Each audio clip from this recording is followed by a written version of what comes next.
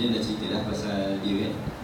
Jadi yang untuk ni kita bagi dia cerita pasal macam product division dia lah. Antara apa, pecahan-pecahan yang ada dalam produk civil tu kan. Jadi yang masa sebelum ni dia tak cerita kan. Jadi kali ni kita bagi peluang dia lah untuk dia cerita tentang produk. Assalamualaikum. Nama aku Am. Siapa yang dah kenal? Okay. Siapa yang mau datang kali ni, terima kasih datang. Yang register, aku ada banyak brand-brand baru. Brand Istiqomah, lama pernah follow session salin, terima kasih. Ada freelance punya, ada bookstore. So basically dalam aku punya brand ni, aku ada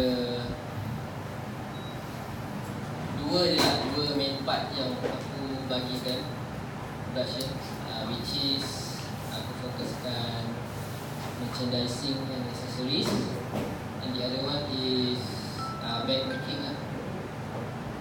So every each dia ada dia punya proses similar je, lebih kurang lah, tapi still kena ada beza juga. Dan aku rasa benda tu mostly semua production akan buat benda yang sama.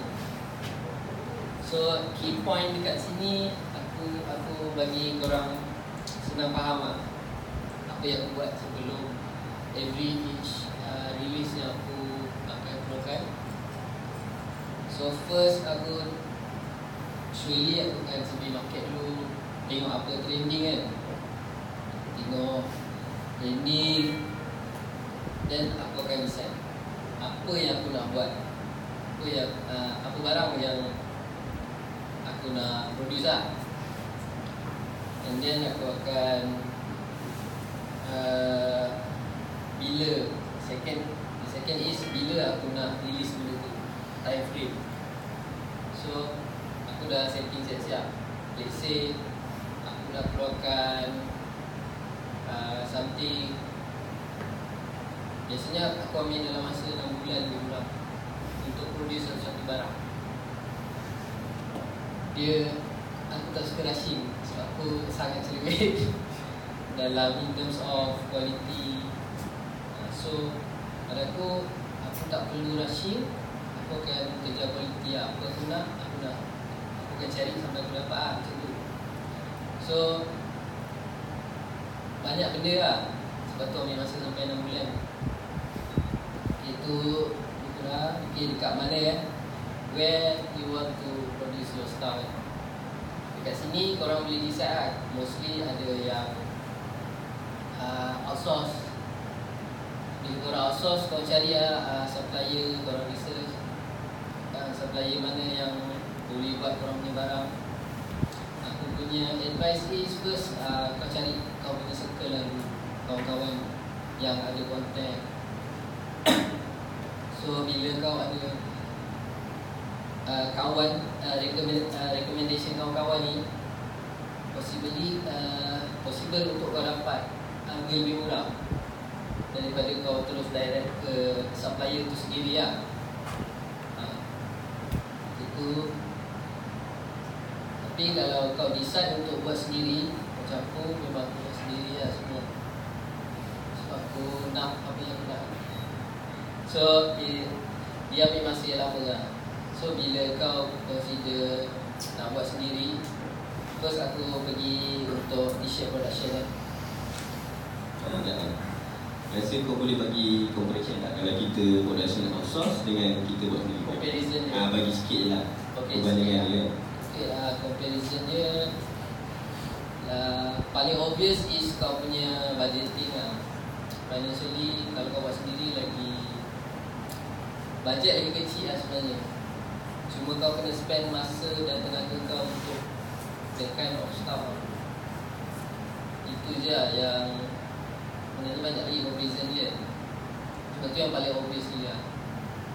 Kalau kau build up kau punya brand dengan limited resource, so kau kena work hard on kerja-kerja macam tu lah. Atau dia nak outsource, dia limitkan outsourcing tu sampai satu satu tahap kau tak boleh buat, betul tak boleh buat, baru kau outsource. So choice tu kau boleh ni lah dalam production. Okay, tadi kat mana nak buat. Okay, sekarang aku terangkan sikit pasal t-shirt production T-shirt production ni kau sebelum brand kalau baru buat normally memang akan produce t-shirt lah. Itu aku rasa tu benda yang paling basic lah dan paling senang untuk kau reach compare to benda-benda lain yang lagi kompleks dan lagi susah dapat lah. Choice dia tak banyak. So kalau kau nak produce t-shirt, kau kena cari supplier yang okay, apa contoh let's say kau nak buat jersey, kau kena daripada awal sebelum kau buat design tu, kau kena tahu design. Okay, jersey kau kena research design apa yang boleh masuk dekat jersey. Not every design boleh masuk dalam jersey. Lepas tu apa yang macam mana yang boleh guna sublimation. So bila kau dah generate idea daripada apa yang kau nak buat kan, macam kau nak buat jersey kan, kau dah tahu lah proyeksi. So kau kan, jadi proses tu kau dah start dari awal tau. Jadi kau takkanlah masukkan artwork method core dekat dalam jersey kan. So macam tu lah design tu lah. Design tu kadang segi size pun ada juga kan. size besar masuk dari kecil kan.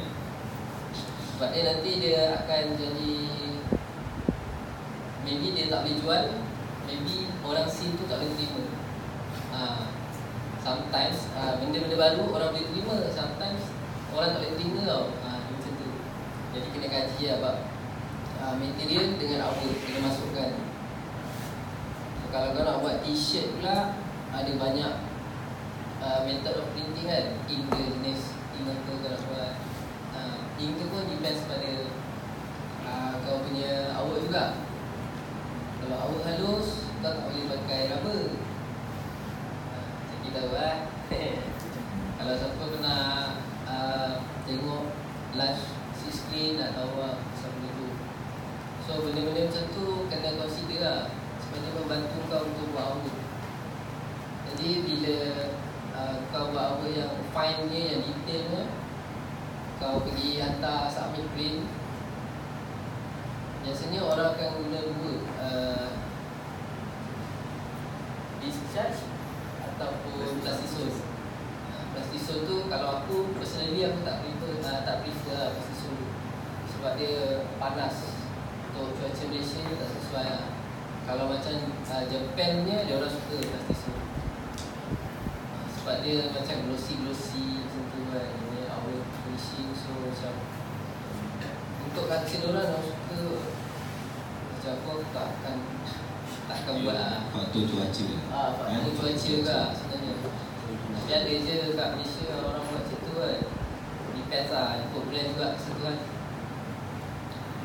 Tu pasal baju simple lah. Aku rasa rata-rata orang dah tahu pasal baju tu.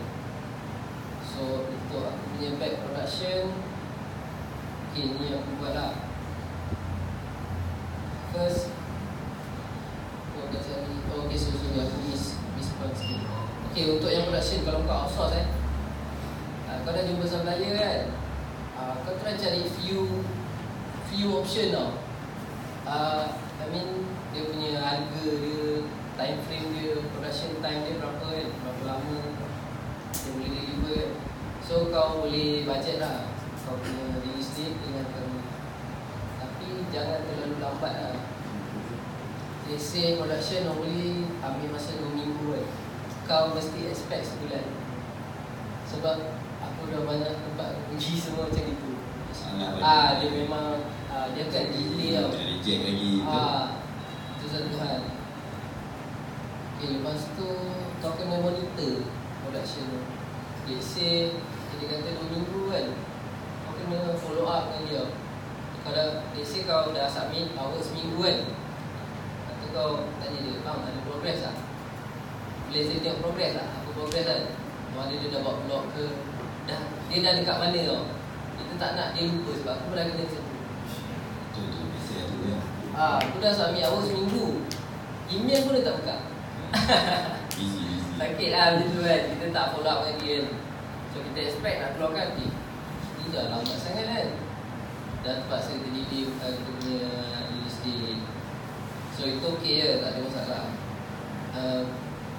No major problem lah. Tapi kau susah sikit lah. So bila once kau dah receive kan, kalau kau outsource barang, once kau dah receive, first thing first kau kena quality check lah. Kau kena QC benda tu kan. Tak kisahlah kalau ada 100 piece kau kena buka balik. Kena check balik lah. Sebab dia orang mesti akan selitnya yang rosak-rosak lah. Sebab itu memang confirm lah. Sebab dia bahaya kalau customer dapat barang yang rosak kan. Merosakkan nama brand lah. Biasa kok. Tak, sebab tak best lah kalau dapat kita tak apa tau. Kalau kita as a brand should be okay lah. Kita boleh refer back dengan supplier tu. Bila dia sampai kat customer, teruk. Lagi-lagi customer yang baru lah, customer first. Kira macam first experience je. Itu lah kena jaga. Kalau first experience dia dah buruk, memang susah lah dia nak beli. Jadi kau boleh terus ke produk. Yang dia punya bag kan. Dia bagi dia orang cerita. Antara bag-bag yang kau pernah buat ke kan. Okay, so far aku dah buat bag lebih kurang 3 tahun macam tu. Dan aku punya master is YouTube. Online. Yeah, YouTube, try and error, buang-buang material, tak boleh pakai. So tapi okay, untuk so far aku rasa yang paling best yang punya collaboration is dengan Pak Musa lah. Incoming ada lagi few. Pak Musa dengan Artek pun ada. Kalau dengan Pak Din tu jenis bag apa sebenarnya yang Oh, kau tunjukkan tu? Okay, aku cerita sikit pasal production bag. Production bag macam biasa aku akan research dulu apa yang aku rasa nak buat. Aku nak kena gather some information, tengok style bag yang macam mana kan. Lagi satu macam mana nak gayakan bag ni macam sesuai ke dekat Malaysia kan, orang pakai bag macam ni kan. Dan tengok ada tak orang buat benda ni. Kalau orang tak ada buat, so bonus lah. Kalau ada orang buat, macam mana kau nak bezakan kau punya dengan orang. So aku buat ni, aku akan ubah lah template-template yang macam diorang macam banyak sangat akan pakai kan. Aku akan letak aku punya style bag lah, diorang akan tahu buat. So daripada material, aku pun tak tahu kat sebenarnya pasal material. Tapi aku belajar untuk diamond, dari tanya orang. Ada satu bag production factory tu, factory sangat lah. Bila orang DIY juga, dia orang cuma ada production house yang kecil lah. Saya cakap dia orang, aku nak belajar material. So dia cakap okey lah. Dia orang willing to share lah sebab ada member. Sebab ya orang Indo susah kan sebenarnya, dia orang nak sharing kan. Kalau kau ada member Indo kan, kawan kan Indo bagus. Memang bagus lah. Kalau dia jenis kau baik dengan dia kan, dia baik. Banyak benda yang boleh belajar dari dia. So start di situ baru aku tahu material apa yang bagus dan material apa yang budak-budak Indo selalu pakai. So bila supply material dah ada, tu yang aku makin banyak jenis bag yang aku produce dengan kualiti yang lebih better. Sebab aku start pun dulu bag-bag biasa je, daripada tote bag, dulu bag biasa lah. Memang basic gila. Bila ada material, baru aku start explore lagi banyak benda lah. Material tengok pula grade dia kat mana kan. So bila makin lama makin grade tu makin tinggi kan. So value bag tu kira boleh jual mahal lah. Aku macam tak tak percaya juga sebenarnya. Dulu masa baru-baru buat bag, ada bag sampai 10,000 Malaysia. Euro punya pound dalam 4,000 bag messenger saja. So kat situ macam oh shit, macam means dia punya value tu kan, dengan media, dengan dia punya branding dia. So it's not possible lah kalau nak jual mahal. Lagi dia orang buat sendiri, banyak yang mahal-mahal bag German ni bag yang set-set wear ni kan. Sebab kalau kita nak buat bag kulit memang mahal kan, tapi orang dia tak pakai kulit. So macam situ lali lah. So kita tengok sekarang yang boleh jual mahal kan, bag style-style wear yang tactical lah, macam saya pump ni fashion ni. Aku benda tu dia fashion and function lah. Dia tak semata-mata fashion. Lagi satu dia punya durability tu tinggi je lah.